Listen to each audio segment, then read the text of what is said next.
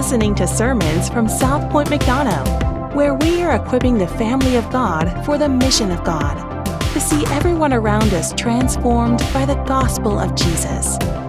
For more information, please visit southpoint.org.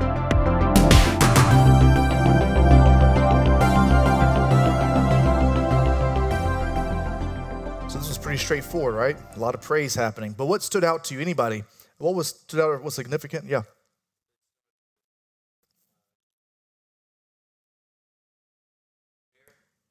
Yeah. Somebody's been reading my notes. Yep. And those are the 4 questions we're going to answer this morning. Yeah, he said it starts with who, or starts with where, why, how, and then who. Yeah. Anybody else? What stood out? What was significant? Yes, ma'am.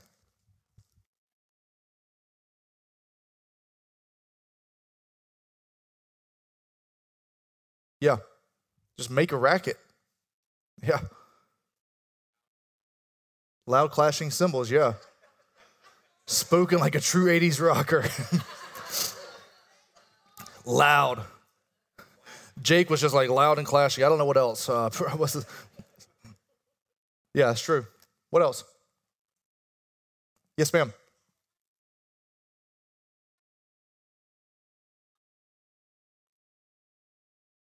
Yeah, that's right, Gwen. Thank you.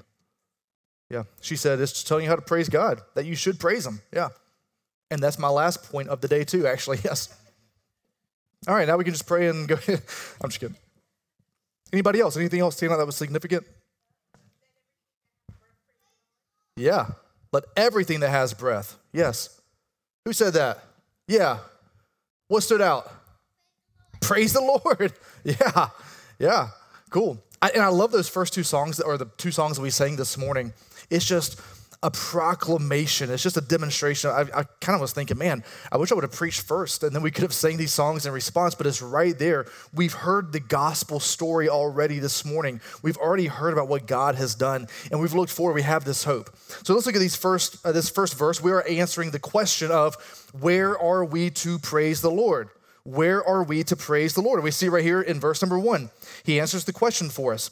It says, praise him, praise God in his sanctuary. And so in view of what the author has here is the tabernacle or the temple. He says, praise him in his sanctuary. But real quick, but where is the sanctuary of God now? Our heart is the temple, heaven, kind of all over the place, right? Because when Jesus came, it says that Jesus tabernacled among us, right? He tabernacled. He came down and made his home among us. And so now as we worship, it's not just, hey, we got to go to the sanctuary, go to the special place. Jesus says, I'm going to be with you always. And so now we always have the opportunity to worship God through Jesus because of his sacrifice. So he says, worship God in his sanctuary. And then secondly, right there in verse number 1, praise him in his mighty heavens. In other words, our voices, our praise join in with the angels. They are there in the heavens. He says, let our voices join with the angels. So to answer the question first, where are we to praise the Lord? First, his glory fills the universe, and his praise must do no less. Wherever the presence and glory and holiness of God are, there we are to praise him. There is no place, listen friend, there is no place where praise is not welcomed or where it is not deserved. So we don't have to go to a physical place. In fact, to some degree, this church building is unnecessary for us to praise the Lord. You can praise him at your home. You can praise him, you can praise him here. You can praise him if it's a giant cathedral, if it's a small house church. In first century, they were meeting in the catacombs, which is like the graveyard. They were meeting underground. We can praise him in small churches over in China. You can praise him as you're driving down the road. Wherever you are, if the presence of God is there, which is wherever you are, then we are to praise the Lord, make much of him. Even if you're in prison like Paul and Silas, what do? They began praising the Lord. They began singing to him. But secondly, to answer the question, where are we to praise the Lord? Wherever you are, praise the Lord. You're like, man, this seems real simple. Yeah, It is. It's real simple. Praise the Lord.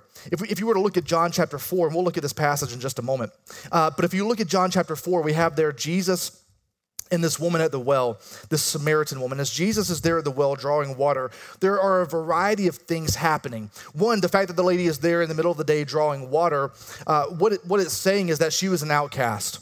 And there was already this tension between the Jews and the Samaritans. And then Jesus begins speaking to her, which Jesus, according to the culture, shouldn't have done. Now for him, he's like, man, I'm trumping the culture. Like, I'm over culture. This is just y'all's problem. So, and trumping, that, like, overcoming the culture, not like Donald Trumping the culture, okay? We good with that? So I saw somebody laugh. So he's saying, man, I'm bigger than the culture. Everybody good with that? All right, we'll keep going.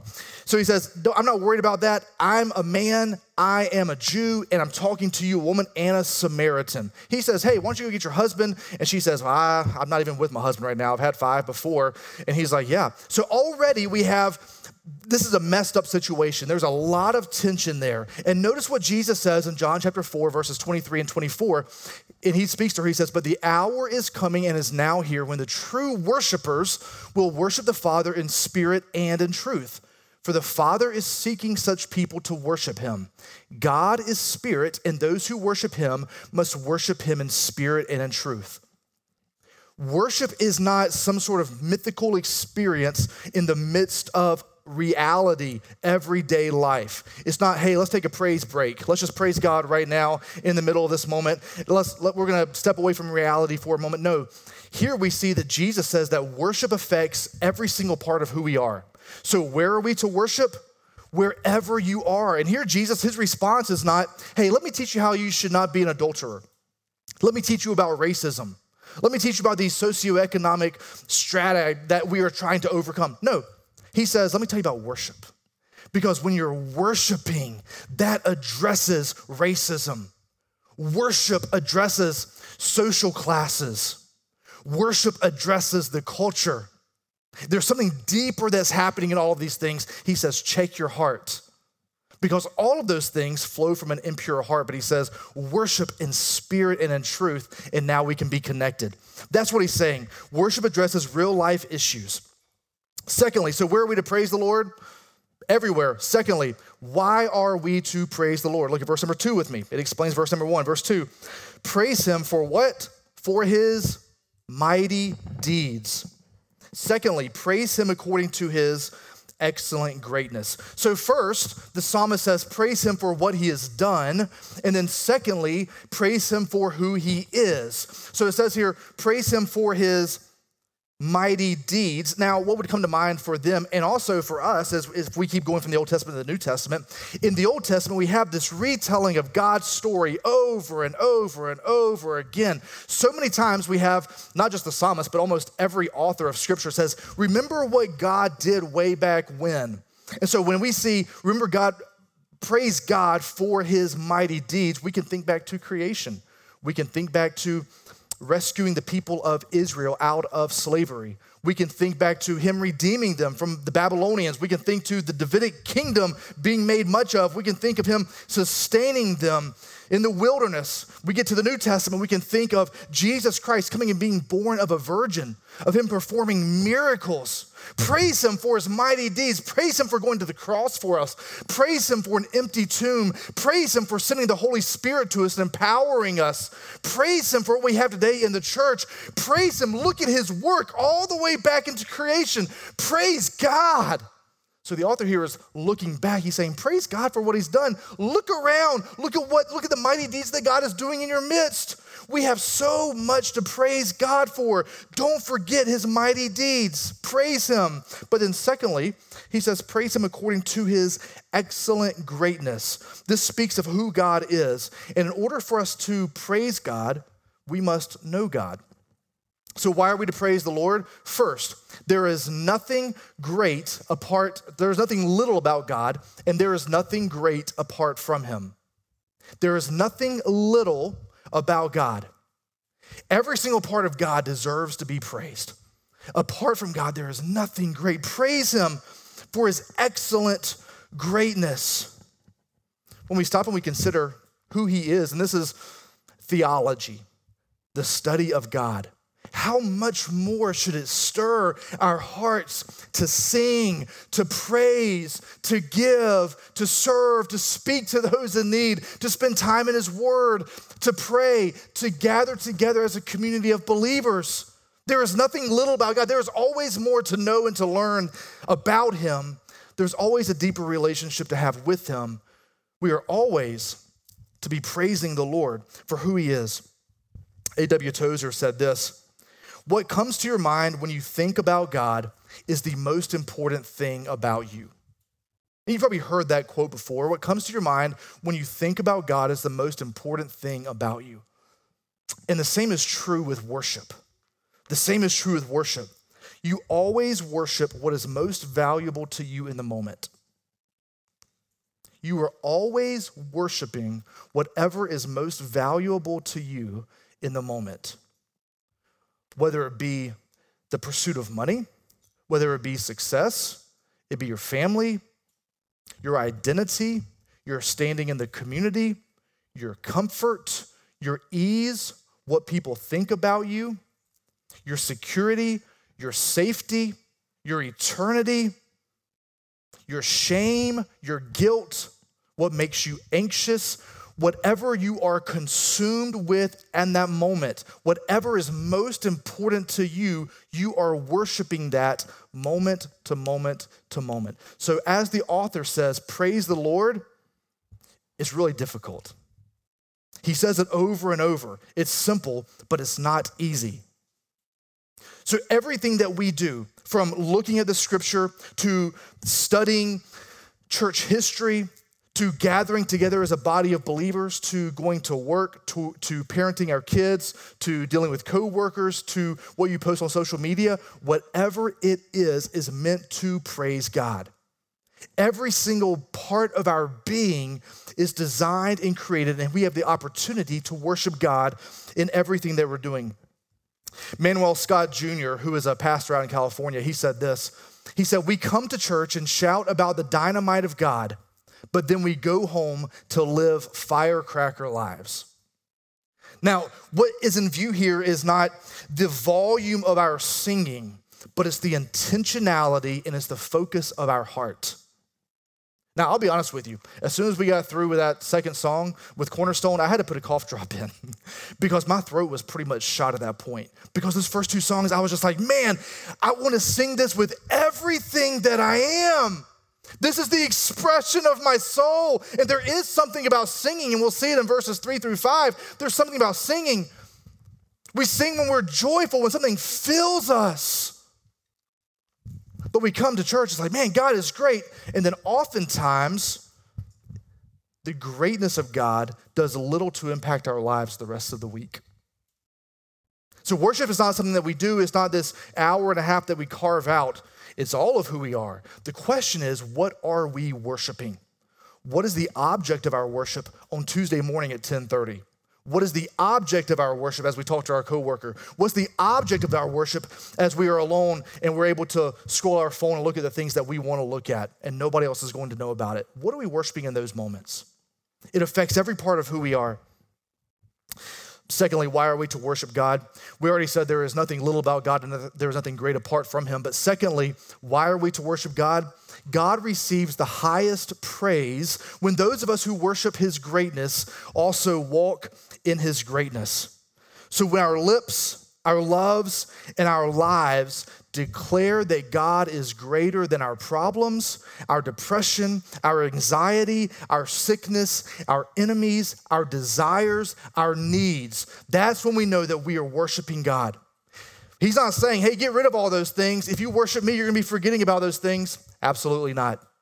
But he meets us in the place of need, of desire. He meets us in that time when we are lonely, when we are longing, when we are wanting, when we feel put out, when we feel missed.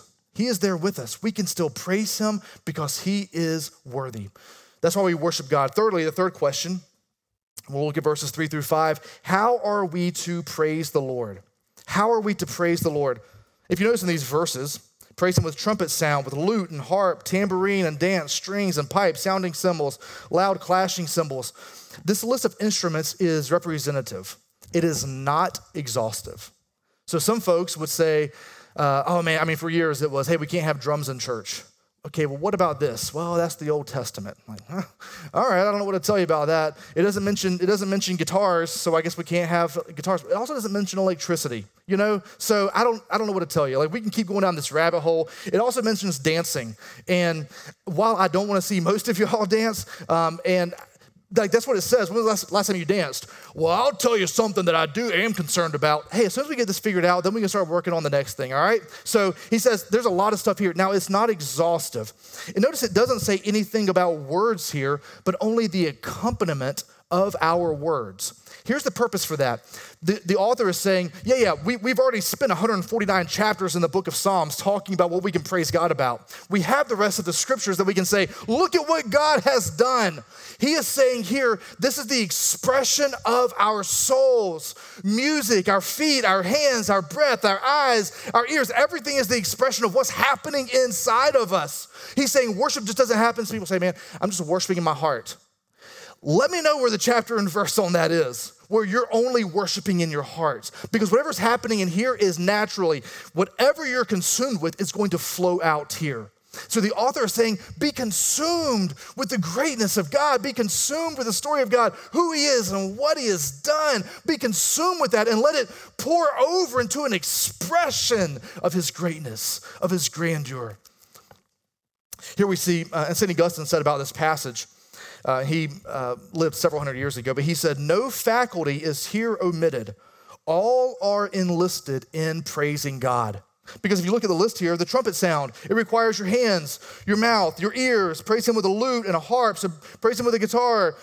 Praise him with a tambourine and dance. And then if you notice, it says sounding cymbals and loud clashing cymbals. The sounding cymbals are tiny, like little small cymbals, and the loud clashing cymbals. The author is saying, whatever you got, whatever you can use, your voice, whatever it is, praise the Lord. Do it all for him. Our worship is for God. It is not primarily for us. So how are we to praise the Lord? First, God is listening to the music.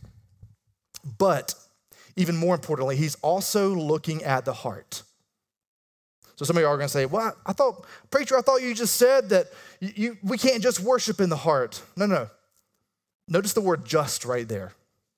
Whatever you're worshiping with your heart is going to be expressed in your actions, with your hands, with your voice, with your breath. Man, I told Shannon last night, my wife, I said, I know this is kind of crazy, but guess what I'm so excited about? She was like, what? I said, football. I cannot wait for the NFL to start back. Anybody here with me? Like I've got like a little over a month left and I'm just like antsy. So what do? Since my focus and my worship is on football, I'm listening to podcasts about football. Don't ask me to join a fantasy league because I will and I'll dominate. But I don't want anything else to take my distraction and my worship away from God. I love football though. It's begun consuming me and there's still a month left.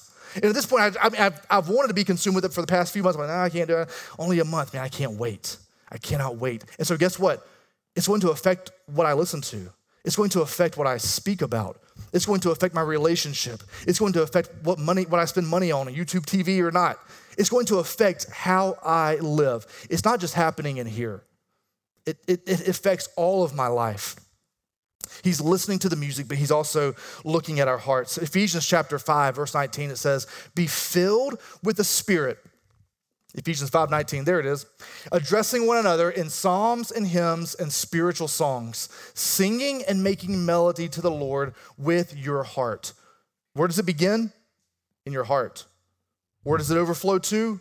Your mouth, your singing, your voice, your hands, your actions. All of who we are. Charles Spurgeon said this. He said, if men are dull in the worship of the Lord, they are not acting consistently with the character of their religion. He said that about verse number 4. Look at verse 4. Praise him with tambourine and dance. Praise him with strings and pipe. Where do we see people singing and dancing? Think about that. Yeah.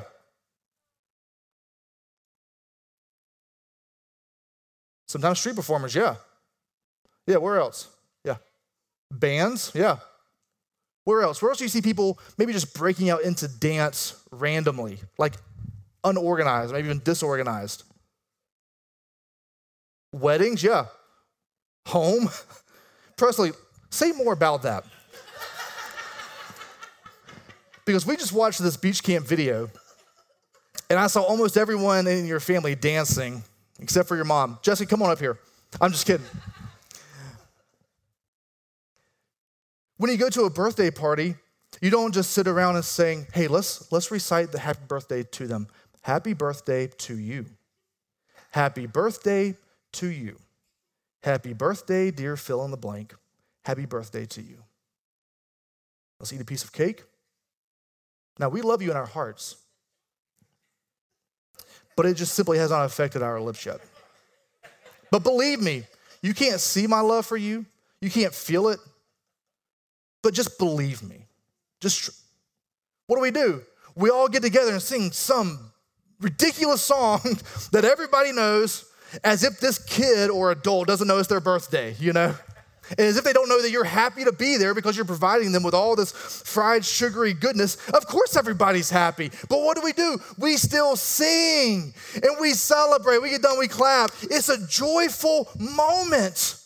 And Spurgeon here is saying, if the joy of the Lord is filling you, if you understand what God has done, then you have to be filled with his joy, even in the midst of painful, dark circumstances. Like we just sang about a moment ago, there's still something deeper within us that causes us to praise the Lord. Praise the Lord. So in Ephesians 5, Paul tells us to examine your heart. Be filled, first of all, with the Spirit. But secondly, here's what how are we to praise the Lord? God is listening to the heart, but secondly, all that we are and have should be fully offered to the Lord as a sacrifice of praise.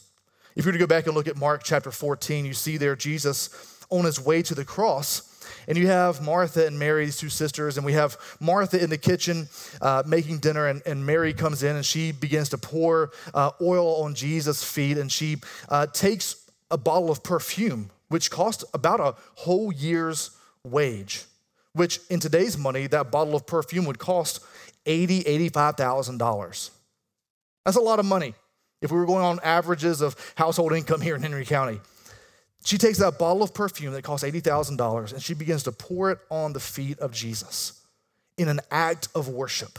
And what do those really religious people who have been with Jesus for years, what do they tell her to do? Stop worshiping Jesus like that. Just think of all the good that we could do with that money. Think of how much better we could use that money. With the perfume, we could sell it. What are you doing? Can I tell you, friend? In this world, and with many church members and church goers, we are okay if you act crazy with a lot of things, from sports to music to cars. Man, I got a new car. Man, I got some new clothes. It's the American flag. Praise God. We're okay if you act crazy when it comes to your family or to your kids, even kids' sports. We're okay with that. But the moment that we begin acting unconventional when it comes to worship, it's like, whoa, Nelly. I don't know if I should lift my hands.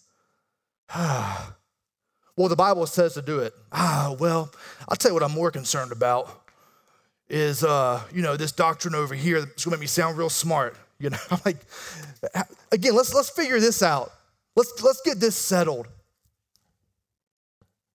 We're okay if we act crazy with almost anything except for the presence of God, the greatness and the grandeur of God. But notice how Jesus responds to her in Mark chapter 14. He says this. He says, let her alone. She has done a good work for me.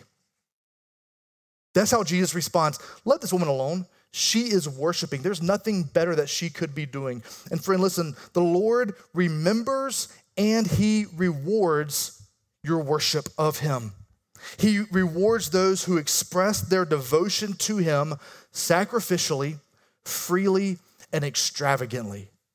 The worship of God should affect everything that we are, everything that we have.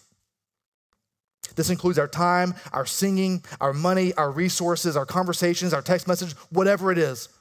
With all of those things, we are worshiping something, and the Lord is worthy of our worship. Bishop Hanley Moule, he said this, "I would rather tone down a fanatic than resurrect a corpse." And I wonder, as I look around for our church in particular, I'm like, man, which one are we? I know which one I am. When I'm around those who don't have the exact precise theology that I do, who are really worshiping God, I'm like, oh man, well, yeah, but their theology of justification, well, they don't understand the Hebrew. Man, when you get to heaven, do you think God's going to care about that? If you do, then I apologize. He cares about our hearts. He cares about our worship. Lastly, the last question, right, Greg? Greg handed me these notes. Who is to praise the Lord? That's the last question. Sarah, you married a real gem, you know? I mean, this dude. Who is to praise the Lord? I'm trying to get you some brownie points, brother. Verse number 6, let everything, notice he doesn't say the word everyone, everything. I think the purpose for that here is the psalmist is he's just proclaiming this. Not let everyone, let everything that has breath praise the Lord. Animals, trees, they kind of breathe, right? People, everything that has breath is going to praise the Lord. Notice here that our mission since Genesis 1 has not changed. In Genesis 1, verse 27, God says to Adam and Eve, he says, be fruitful and multiply. Take the imago Dei, the way that you were created is to worship me, to be in a relationship with me. Take that and multiply it. Go procreate, have kids, make more worshipers. And here we have, well, if you look back at the Great Commission, Matthew 28, what does Jesus tell his disciples as he's going up into heaven? You're going to look at the end of Matthew, the end of Mark, the end of Luke, the beginning of Acts. He says, Acts 1:8, he says, go therefore and make disciples. Go continue to make worshipers of me. The command has not changed. And if we look at the end of time, we see in Revelation chapter 5 and verse 13, this verse 6 is actually eschatological in nature. It's looking at the end time. Because at that point, everything is going to praise the Lord. John wrote this, I heard every creature in heaven and on earth and under the earth and in the sea, and all that is in them saying, to him who sits on the throne, and this is Jesus, and to the Lamb be blessing and honor and glory and might forever and ever.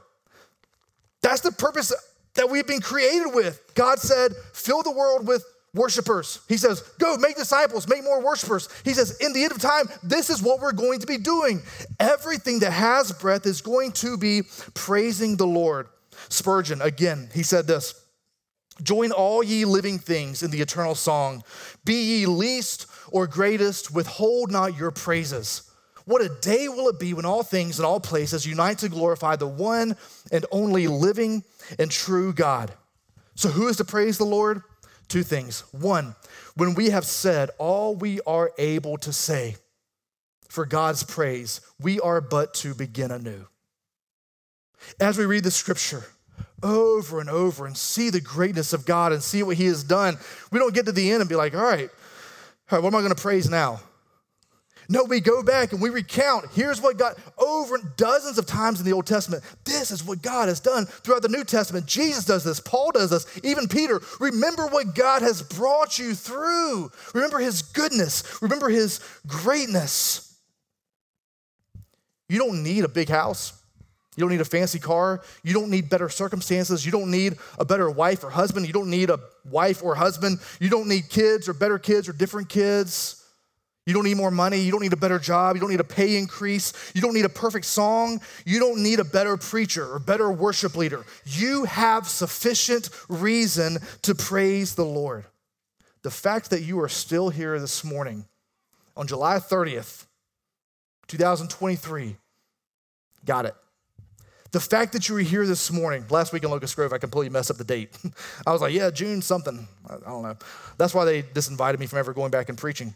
But the fact that you still have breath in your lungs this morning means that you have the opportunity and the obligation to praise the Lord. You have breath in your lungs, and God is worthy to be praised. The last thing I want you to see is praise him no matter what. Right, Gwyneth? This is how we're ending. Praise him no matter what. This is what you were made for. Reflect back, think back as you drive, as you go to work, as you're at home. Set your mind, your thoughts, your budget, your calendar, your conversations on who God is and what he has done. About 150 years ago, Fanny Crosby penned these words. You may recognize this old hymn. Blessed assurance, Jesus is mine. Oh, what a foretaste of glory divine. Heir of salvation, purchase of God, born of his spirit, washed in his blood. This is my story. This is my song, praising my Savior all the day long. For 10,000 years, we're going to have 10,000 reasons to praise God. And even then, that 10,000 years is going to start over again. And we're going to have more and more reason to praise God. This morning, we have a fantastic reason to praise God, and that's because Jesus Christ came and he lived for us on our behalf. He identified with us in death. He died the death that we deserve because none of us are perfect. All of us have sin. All of us have fallen short. Yet Jesus Christ, he died on our behalf. He took the wrath of God that we deserve because of our sin. He took it on himself. He was beaten, bruised, his beard was plucked out. He was hanged on the cross, and the Father took all of his anger and wrath and in love dumped it out on Jesus. At that moment, the Father and Jesus, there was separation there so that we who place our faith in him could be reconciled to God the Father. That, friend, is reason enough to praise Jesus until he returns. It's reason enough for us to praise him for all of eternity, that we can find life and love with him for all time. Jesus Christ, he didn't just die for us, but he was placed in the ground. He was raised back to life 3 days later by the power of the Spirit. He ascended into heaven, and right now he is making intercession. He is talking to God the Father on our behalf. That's his job. That's what he gets to do. We get to praise him, to thank him, to make much of him in our lives. So this meal of bread and juice is a reminder to us of that sacrifice. And this is an invitation to celebrate what Jesus Christ has done. This is an act of worship. This is for those of us who have placed our faith and trust in him and him alone. Father, we thank you. May our hearts be reminded even now in this moment that you have transformed us from death into life, that we can be conformed into the image of your Son. I pray for those in this room who've never placed their hope in you, that they would fall on your mercy this morning, that you would draw them and call them to yourself. We thank you for the sacrifice. We thank you for the resurrection. We celebrate, we make much of, we worship, we praise you, our good God and Father. It's in Christ's name that we pray. And all God's people said, amen.